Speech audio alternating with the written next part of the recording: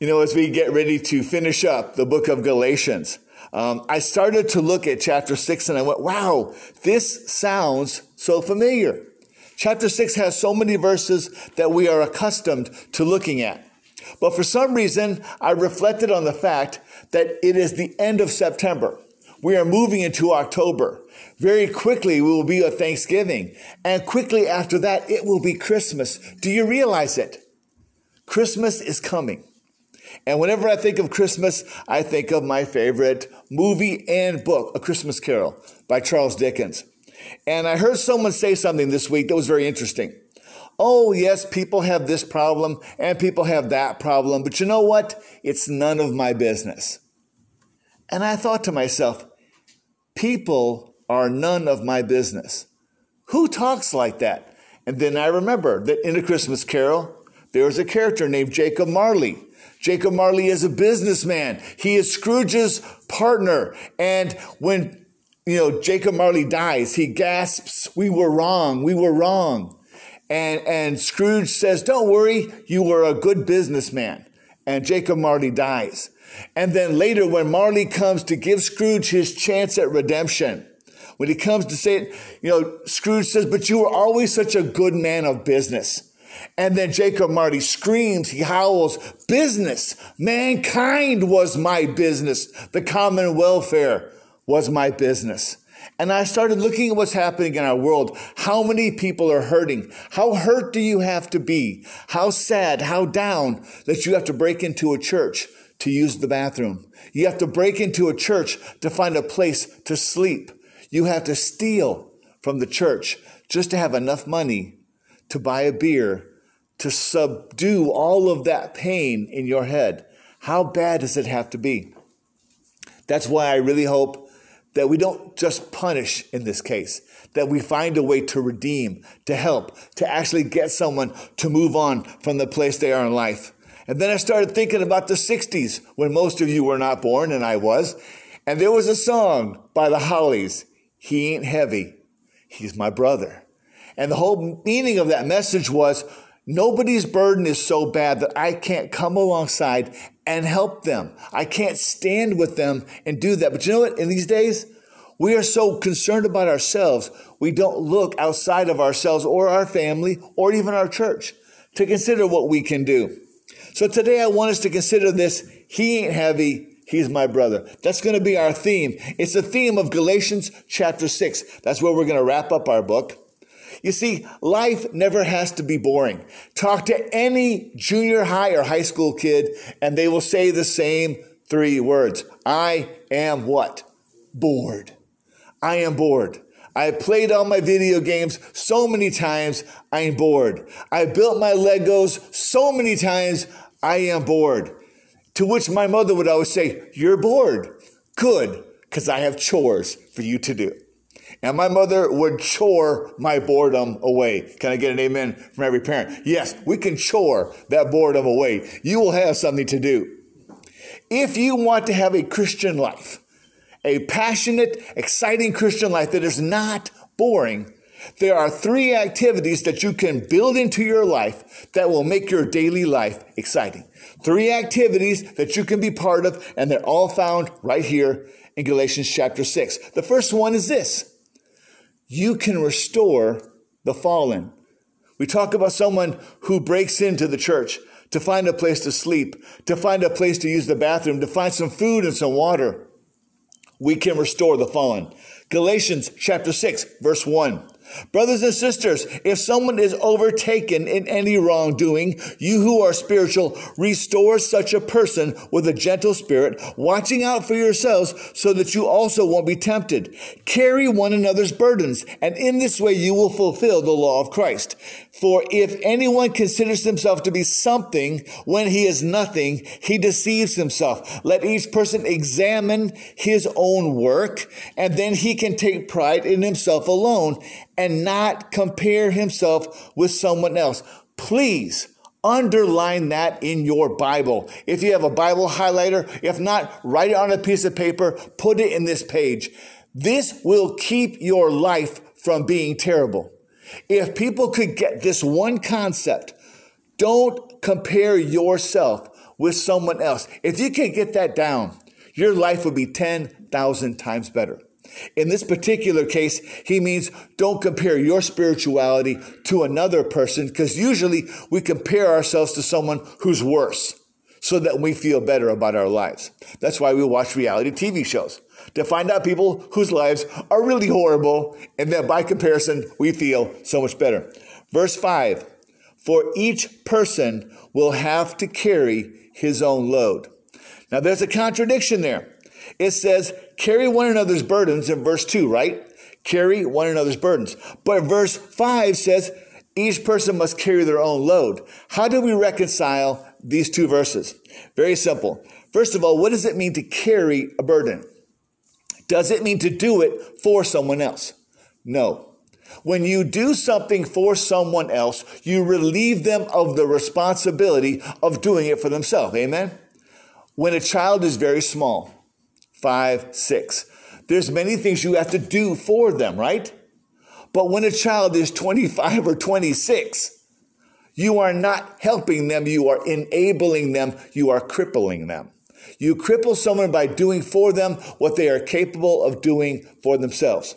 This says when a person is overtaken in wrongdoing, it speaks to a Christian who has been caught up in something. Somebody once asked me, can a Christian commit suicide and still go to heaven? I'm going to say publicly, and now for the record, yes. If you are a Christian, if you are a believer in Jesus Christ, it is possible for your head to be in the wrong place at the wrong time. It's easy to be overtaken by grief or sadness or despair or misery. It's so easy to be overcome by that you start to think, I have to get out of this place. If it's the last thing I ever do, I got to get out of here. People get that way because they get down. That's why we have to watch out for each other. Any of us can be overtaken in grief or sadness or guilt. You're going along great in life. You make a mistake. Everybody makes a mistake. Here's the problem. Some people make a mistake and everybody seizes on that as an opportunity to put them down. Why? Because if I put somebody else down, what am I doing? I'm trying to lift myself up. I'm trying to think that I am something when I'm actually nothing. Consider this, Romans 12:3. For by the grace given to me, I say to everyone among you, not to think of himself more highly than he ought to think, but to think with sober judgment, each according to the measure of faith that God has assigned. What is sober judgment? It doesn't mean make a decision when you're sober. First of all, being drunk all the time is no way to go through life. To quote that great, iconic American film, Animal House, fat, drunk, and stupid is no way to go through life. Can I get an amen? Fat, drunk, and stupid is no way to go through life. Great films teach us so much about our lives, don't they? Here we go. Sober judgment means sound thinking. It means you actually sit back and look at a situation from a Christian perspective, referencing the Word of God, looking at what's actually happening, and make a sound judgment based on the Word of God for what's going on around you. The Word of God tells us everybody is flawed. We went through this last week. Paul said, I do the things I don't want to do. I don't do the things I want to do. I am inconsistent. Who can save me from this body of sin? Only Jesus Christ. That's the important thing.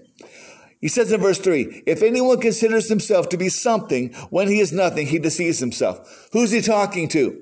He's talking to the Judaizers. He's talking to those who would force Gentile Christians who are saved by the blood of Christ to go back and become Jews like them, to become under the law like them. Because what happens? When someone first enters that legalistic world, they don't do it the way everybody else does. So what happens? I feel better because you're struggling. You have to live like me in order to get to Jesus. No, you don't.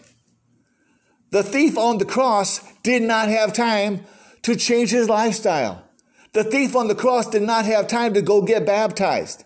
The thief on the cross did not have time to get hit by the Holy Spirit and speak in tongues. The thief on the cross begged for salvation. Remember me when you come into your kingdom, Jesus. Don't forget me because I believe in you. That's all it takes to be saved. That's where salvation begins. But it's the beginning point, not the ending point. So you see, you can go through all that religious stuff and go to church every day of your life and there every time the door opens. That doesn't make you more Christian than someone who gets saved at 50 or 60 or 70. Whatever age you are when you come to Christ, that's where it all begins. And we're all equal at the foot of the cross. Amen. The ground is level down there. There's nobody higher, nobody lower. At the foot of the cross, we're all the same. And then he says this in verse 4, examine your own works. Don't compare yourself to other people. Don't say, I am good because I don't drink, I don't smoke, I don't dance, I don't chew, I don't hang out with people who do, you know, the old saying. I am not good because I'm better than somebody else. I am good because Christ has made me right. Amen? So look at your own life. Look at what you're doing and not look at what somebody else is doing. I don't have to judge myself based on somebody else. I know where I stand with Christ. I'm the sinner. I'm the high priest Joshua. I'm in the filthy rags. Jesus clothes me, makes me right.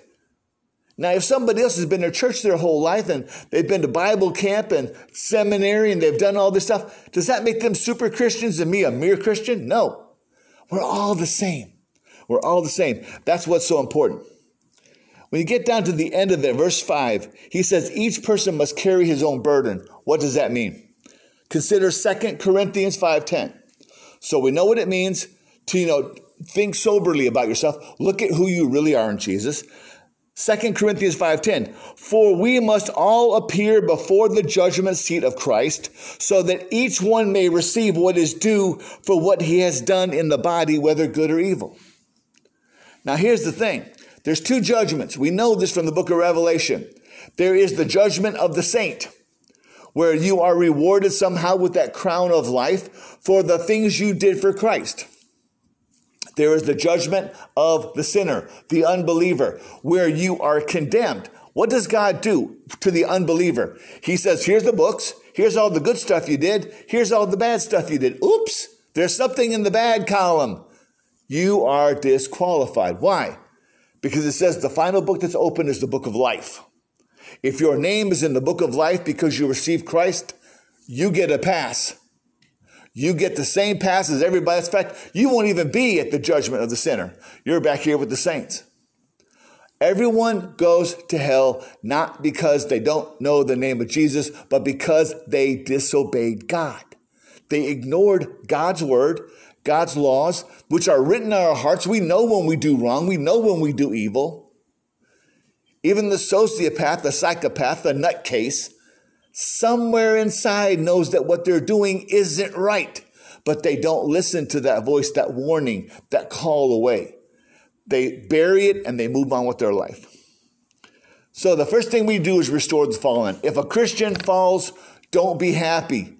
Be broken. Go to them. Love them. Don't let them get away with it. Don't let them go on in their sin. If you're doing something you shouldn't be doing, straighten it out. Make it right. Get right with God. But restore them gently, lovingly, because God restored you when he saved you. Amen? First thing, you always have a chance to restore the fallen. Look around you, people. There's a lot of fallen, broken, hurting, miserable people out there that need the love of Jesus Christ. Your life never has to be boring because your life is always surrounded by people that need Jesus. Second thing, you need to sow what you want to reap. My mom and daddy always had a garden. What did they put in the garden every year? 1, corn. Why? They wanted corn. 2, green beans. Why? They wanted green beans. Tomatoes, onions, and thankfully there was no broccoli and there was no Brussels sprouts and there was no eggplants because that would have made my life miserable. They put in the garden what they wanted. You pick the seeds, that's what you put in the garden. You don't accidentally just throw seeds out there and see what grows. You do it on purpose. Galatians 6:6. Let the one who is taught the word share all his good things with the teacher. Don't be deceived. God is not mocked. For whatever a person sows, he will reap. You sow corn, you get corn. You sow beans, you get beans. That's just the natural order of things. You don't get figs on an apple tree. You don't get pumpkins on a roseberry bush. You don't get that. You get whatever that thing is. Amen? This is the real world. This is science. This is how it goes. You get what you put in the ground. He says this, because the one who sows to the flesh will reap destruction from the flesh, but the one who sows to the Spirit will reap eternal life from the Spirit. Let us not get tired of doing good. How many of you get tired of helping people that just will not help themselves? Oh, come on, don't lie to me. How many of you get sick and tired of bending over backwards, trying to help people, trying to tell them the right thing to do, and they don't listen? They come to you when they're hurting. They come to you when they're upset, and they listen to you for 5 minutes. And as soon as everything flattens out, they totally forget everything you ever said. I get tired of telling people, you know what? The reason why you're in this jail cell is because you took a gun to the bar and you got drunk. When I was at church in Montana, when I was pastoring there, I went to the same jail cell every week to visit the same 2 guys, because the same 2 guys were stupid enough to believe, oh, I can do the same thing and come out with a different result. Y'all, that's the definition of insanity. Doing the same thing over and over and expecting different results. Carry a gun, go to the bar, get drunk, wind up in jail. It's a mathematical equation, and it doesn't change. It's how it goes. But I would get tired of visiting these 2 boobs because they just couldn't get it through their head that you can't do those things. Don't get tired of doing good. I always went to the jail to see them. I always went there to visit. For we will reap at the proper time if we don't give up. I've seen people come to Christ at 60, 70, and 80. There's never a time when someone can't come to Christ, but you have to keep going. Would you ever stop praying for your children? No. Would you ever stop sharing Christ with your children? No. Is there an age? Is 20 too old? 30 too old? No. How about 40 or 50? Do you ever stop praying and ministering to your own children? No. Then we shouldn't stop with anybody else either. You don't know at what point God will bring that home to them, wake them up in the head and say, you know what? What you're doing is ridiculous. You got to quit this. Some people don't get it till they've come back out of the care of the state after a few years in the penitentiary. And when they get out, they sometimes figure out, oh, you know what? What I did last time, that didn't work so good. Why didn't I do something different this time? They do figure it out sooner or later.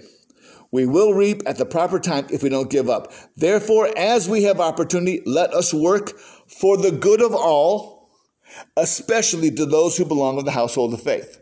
So we are meant to be doing good to all people, whether they are boneheads or not, whether they listen or not, whether they reciprocate or not. We don't just do good to those who do good to us. Jesus taught us about the Pharisees. Pharisees love those who love them and don't love who don't love them. That's not the way to live a life that honors God. Remember what it says in the Old Testament. Do justly, love mercy, walk humbly with your God. 3 things God demands of all people. Do justly, love mercy, walk humbly with the Lord your God. Do that, and you will please the Lord. Consider this. Hosea, there's the book for you to find in the Old Testament. Hosea 10, 12, and 13. Sow for yourselves righteousness. Reap steadfast love. Break up your fallow ground. Remember I told you sometimes life gets hard. Your heart gets hard. Your life gets crusty. The only way to do that is to break it up. And breaking up fallow ground is difficult. If you've ever had to use a rototiller, right here. If you ever had to use a rototiller on ground that hasn't been broken up in a couple years, you think you're chopping through concrete. That ground is thick. It's solid. There's rocks. It is back-breaking work to sit there with that rototiller and go hour after hour trying to turn up that garden and pull out those rocks and get it ready for planting. Sow for yourselves righteousness, reap steadfast love, break up your fallow ground, for it is the time to seek the Lord. It's the time to seek Yahweh. Now is the appointed moment. Not in 5 years, not in 10 years, not once you're married, not once you have kids, not once you're financially stable. Now, this moment is when you seek God. not later. There may not be a later, if you know what I'm talking about. That he may come and rain righteousness upon you. You have plowed iniquity. You have reaped injustice. You have eaten the fruit of lies, because you have trusted in your own way and in the multitude of your warriors. You trust what you can see. You trust your own thinking, your own mentality, your own cultural bias. You believe in that, and you will get nothing out of your walk with the Lord. Because to be a servant of God is to be counterculture. There's a good 1960s term for those of us who survived. Thank you. Counterculture, to go against the way that the world does things. And that's what the Christian life is. As one great philosopher once observed, who also loved to fish, have you ever noticed that living fish never float downstream? What floats downstream? Dead fish. Living fish go against the flow. They swim up. Watch a salmon go up the steps of a lake. I mean, this is jump, jump, jump. They're fighting the natural system, and it's hard to fight against the flow. But they do it because there's this instinct in the salmon that says that's where you have to be. And the Christian is the same thing. We go against the natural flow of our country, of our families, of our friends, of our community, to serve God in the way that he desires to be served. Third thing I want you to see is this third activity that will bring joy to your life is not just restoring the fallen. There's great joy in that, by the way, to see a Christian turn around and go in the right direction. Not just sow what you want to reap. Remember, you're intentionally putting into your life those things that will bless and honor God, those things that will make you stronger and make you useful. Last thing, if you have birds or dogs or cats and you love your birds and dogs and cats, what do? You brag about them, don't you? My debit card has all 4 of my birds on it. Someone says, you have birds? Yep, psst, right there they are. There's my birds right there on that card.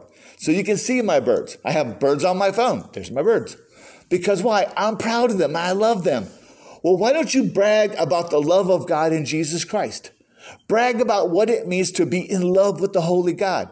I mean, every time at school, I see people pull out their cell phone, and when they turn it on to get their card ready, there's a picture of their husband, their wife, their boyfriend, their girlfriend. It's right there on their phone so they can see that picture of the person they love, and they can show that picture off. Do we brag about the love of God in Jesus Christ and what he did for us? Galatians 6:11. Look at what large letters I used to write to you in my own handwriting. Remember, I told you, Paul's eyesight was going. Paul's vision was dimmed. Maybe because he beheld the glory of God, and being blinded damaged his eyes forever and reminded him that he was dependent on the God who blinded him. That's why he had to have an amanuensis. Those who want to make a good impression in the flesh are the ones who compel you to be circumcised, but only to avoid being persecuted for the cross of Christ. If someone is quiet about their Christianity, it's not because they're being considerate of you, it's because they're embarrassed. I oftentimes will tell people, God bless you, have a good day. Or if someone comes in and says, isn't this a good day? I say, you bet, because if God gives you a day, you got to do something with it. They'll say amen. We're both happy and on we go. Not everybody is happy when you say that.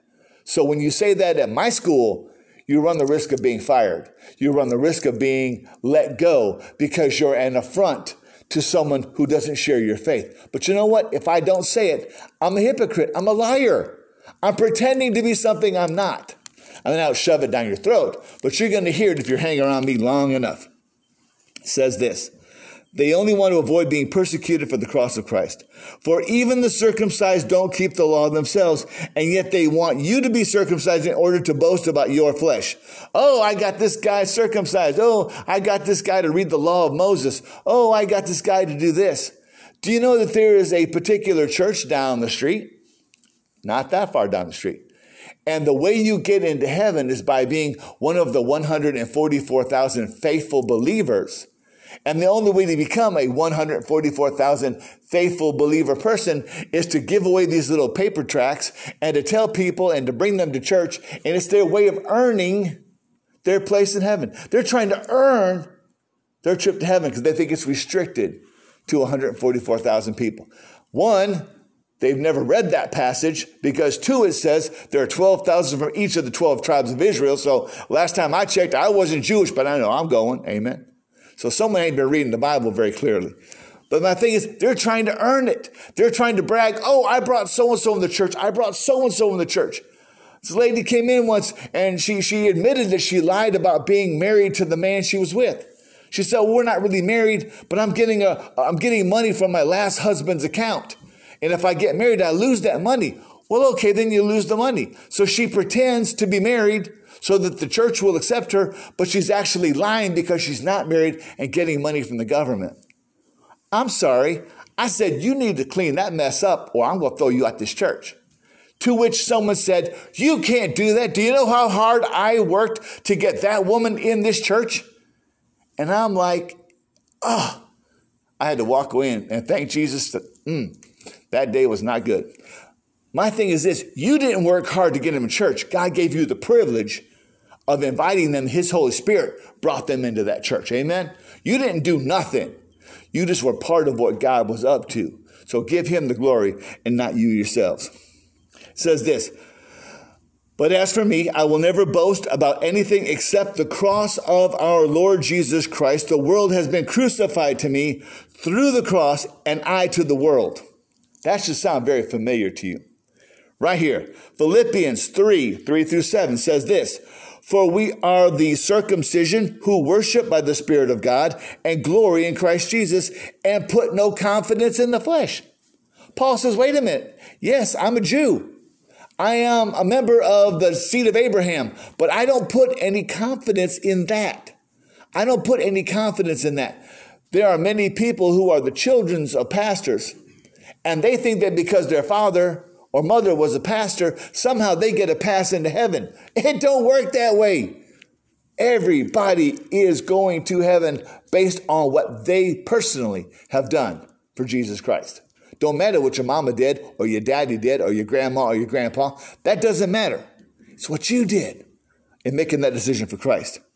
He says this, we put no confidence in the flesh, though I myself have reason for confidence in the flesh also. If anyone thinks that he has a reason for confidence in the flesh, in their Judaism, I have more. Circumcised on the 8th day, met one requirement. Of the people of Israel, another one. Of the tribe of Benjamin, yep, there's another one. A Hebrew of Hebrews, as to the law of Pharisee, as to zeal, a persecutor of the church, as to righteousness under the law, blameless. But whatever gain I had, I counted as loss for the sake of Christ. Whatever you think you did that you had because of your heritage, you got nothing. There's lots of people today who cling on to a family name that 50 or 100 years ago meant something. Great. 100 years ago, you had a relative that did this or did that. That's the whole point of genealogy, so that you can feel good about yourself because of what your ancestors were all of those years ago. Yeah, I had an ancestor who fought in the Revolutionary War. Happened to be on the wrong side of the war, but that's okay. I get no glory from that, especially because they fought on the wrong side of the war.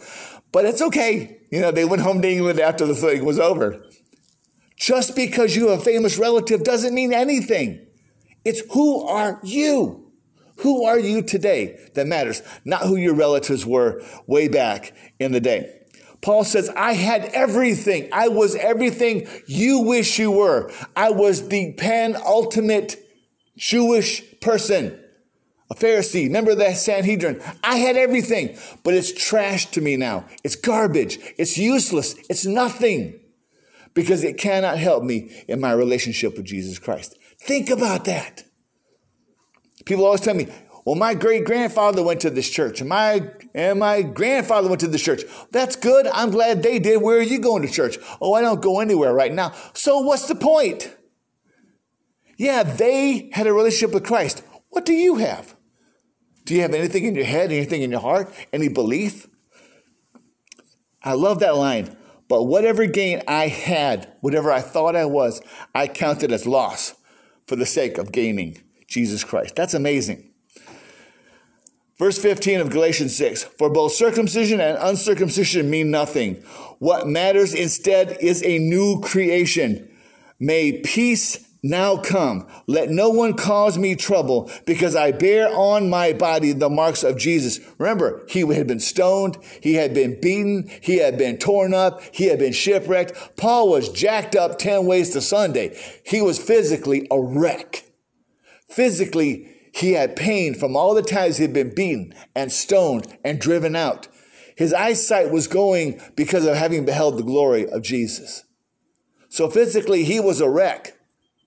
But he said, that's okay. Everything I've endured for my Lord Jesus because he called me to go through it. But that isn't what makes me important. What makes me important is I have that relationship. He said, so don't cause me any more grief. Don't cause me any more pain. I've had enough pain. Remember, he was sad that the people of Galatia had given up the gospel and had chased after pipe dreams. He said, now stop it. Get back on track and do what is right. He says this, from now on, let no one cause me trouble, because I bear on my body the marks of Jesus. Brothers and sisters, the grace of our Lord Jesus Christ be with your spirit. Amen. What a great way to end. Get your act together. Get it together and live this life that we told you about.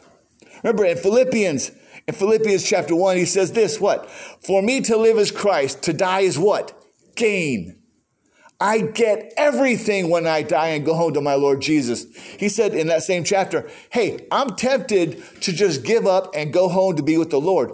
But it's better for you if I stick around. It's better for your blessing if I keep going. Even though I want to be done with this. He was done with this world. He was done with the pain and the misery, the rejection, the sadness, the hunger, the hard roads. He was done with it. But he said, for your sakes, I'm going to keep going until my God takes me home. That's the sign of a believer. Brag about the love of God in Jesus Christ. You want to have a great life that's full every day.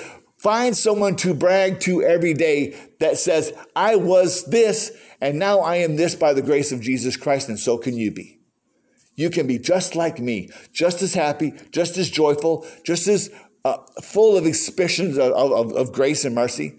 You can be that, but you have to give it all to Christ.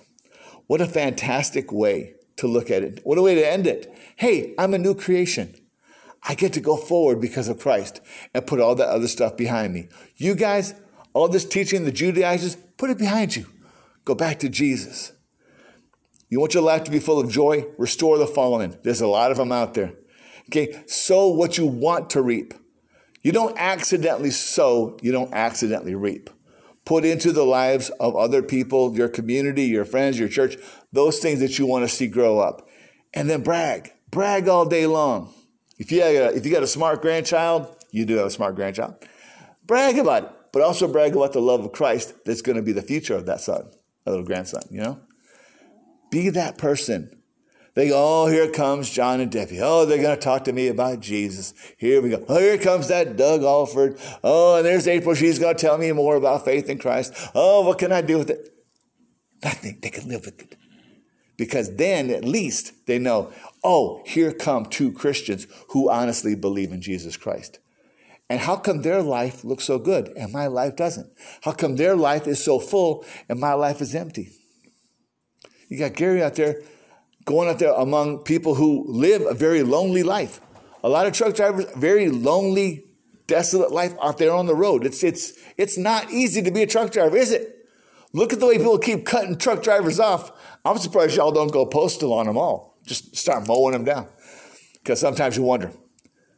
But what a great way to stand there and go, you know what? As a believing truck driver, let me tell you where my life is centered. Let me tell you where my joy is. Not the money I make, not the truck I drive, but the life I have in Jesus Christ when I'm on that road doing those things.